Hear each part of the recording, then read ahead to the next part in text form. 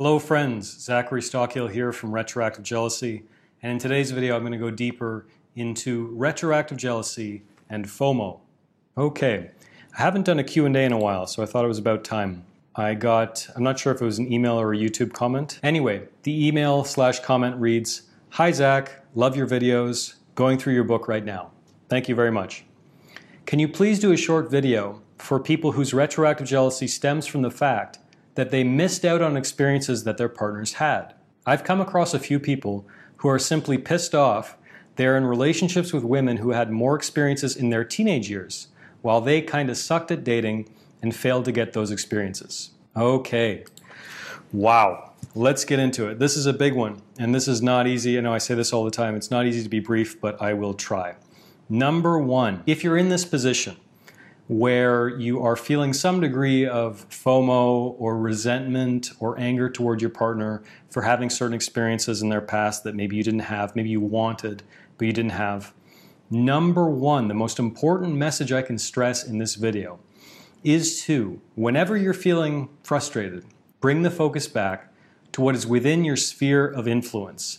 And as much as possible, I realize this is easier said than done, but it's really the only option. As much as possible, disregard everything else. I completely understand having regrets over missed opportunities or wasted time. For me, it didn't really come from a lack of dating experiences when I was younger. I'll give you a perfect example from what I'm dealing with right now. So, for my business, for my writing career, for my online courses, I think there was a couple years where I got kind of lazy. In other words, I went through some personal challenges, some deaths of family members and a bunch of things, and I wasn't really productive. If you'll notice, if you go through the history of the videos on this channel, I wasn't putting out a lot of content. I wasn't doing a whole lot. I was still doing coaching and I was engaging with the students in my online course, but in terms of marketing and creating videos like this, I wasn't doing a lot for many years. As a result, several new figures in the space of the retroactive jealousy world have sprung up. They're lifting a lot of my ideas. I'll spare you the boring details of that, but the point is I didn't do something that I wish I did. I have some regret about some time that I spent, and it's frustrating.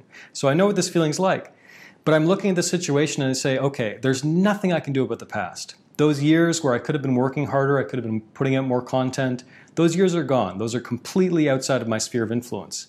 What is inside my sphere of influence?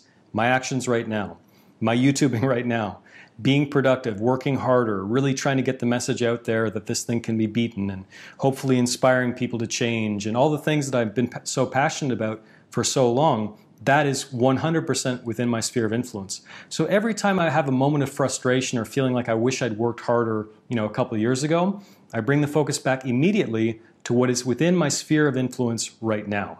So if you're dealing with these feelings of like FOMO or whatever you want to call it, the number one thing I would say is focus on what is within your sphere of influence right now. For example, you can go out there and you can date other women.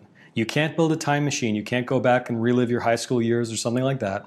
But if it's really important to you, by the way, I don't think there's anything wrong with that whatsoever. If you're a man or a woman or whoever, and you decide, you know what, I didn't have the dating experiences that I wish I'd had in my younger years, so now I kind of need to make up for some lost time, I don't think there's anything wrong with that whatsoever. And if you come to that decision with a clear head and you really feel in your gut, in your bones, this is something I really need, you can make those decisions. And frankly, if you're a guy, this is the way that dating works. I'm going to be sexist and generalize here, so please don't spam me with hate. But anyway, I think for the most part, women have an easier time dating in their 20s, and men have an easier time dating in their 30s. This is just the way it is. I'm generalizing. Please settle down, YouTubers. I get it. But this is the reality of the situation. So you have more of an opportunity in some ways to have some of the experiences that you wished you'd had when you're younger. And if you come to that decision with a clear head and it feels like the right thing to do, I don't think there's anything wrong with that whatsoever. What I do think is wrong is staying with your partner and being sort of grumpy and resentful about it, punishing your partner for their past. All the kind of typical behaviors that people like us, people who either struggled with retroactive jealousy in the past or people who are currently struggling with retroactive jealousy, this is something that we have to go through sometimes. This is the kind of behavior, unfortunately, that we are all too prone to. So I don't think that's okay. So it's really on you to own your choices as a man, as a woman, and really determine for yourself what is most important for you. Because like I like to tell people all the time, I really believe you can have most of what you want in life, but you probably can't have 100% of what you want in life. I guarantee there is someone in your life right now or in your partner's life who would give their right arm to be with your partner. And maybe they're out there single, having fun and whatever, but what they're really craving is a deep, meaningful connection with someone like your partner. There's people who are on the other side of the FOMO fence as well, looking in on your world and really saying, wow, I wish I had that. So to some extent, not to boil everything down to the grass is always greener on the other side, but there is something to that in this particular instance. Realize that no matter what choice you make, there will be some hardships involved, there will be some struggle, there will be some pain, but that's okay. Hopefully that will inspire you to grow and become even stronger moving forward. It's also worthwhile to start telling yourself a different story about your partner's past. So maybe you are building up your partner's past into something that it probably wasn't. This is so common among retroactive jealousy sufferers. People, telling themselves all kinds of crazy stories about their partner's past, which bear little to no resemblance to their actual partner's past, what actually happened.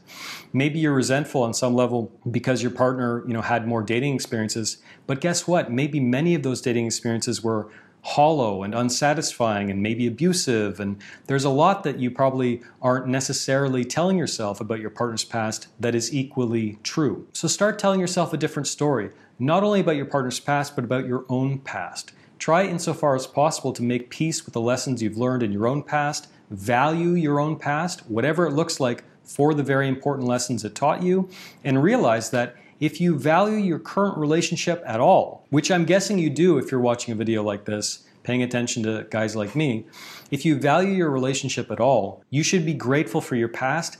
And I know this is difficult, but bear with me for a second. You should also be grateful for your partner's past, because that old cliche is true. If anything were different in your past or their past, there's a very good chance that you wouldn't be together today. Thanks for listening to the Zachary Stockhill podcast. If you enjoyed this podcast, please be sure to subscribe and leave a rating and review on Apple Podcasts or your podcast app of choice.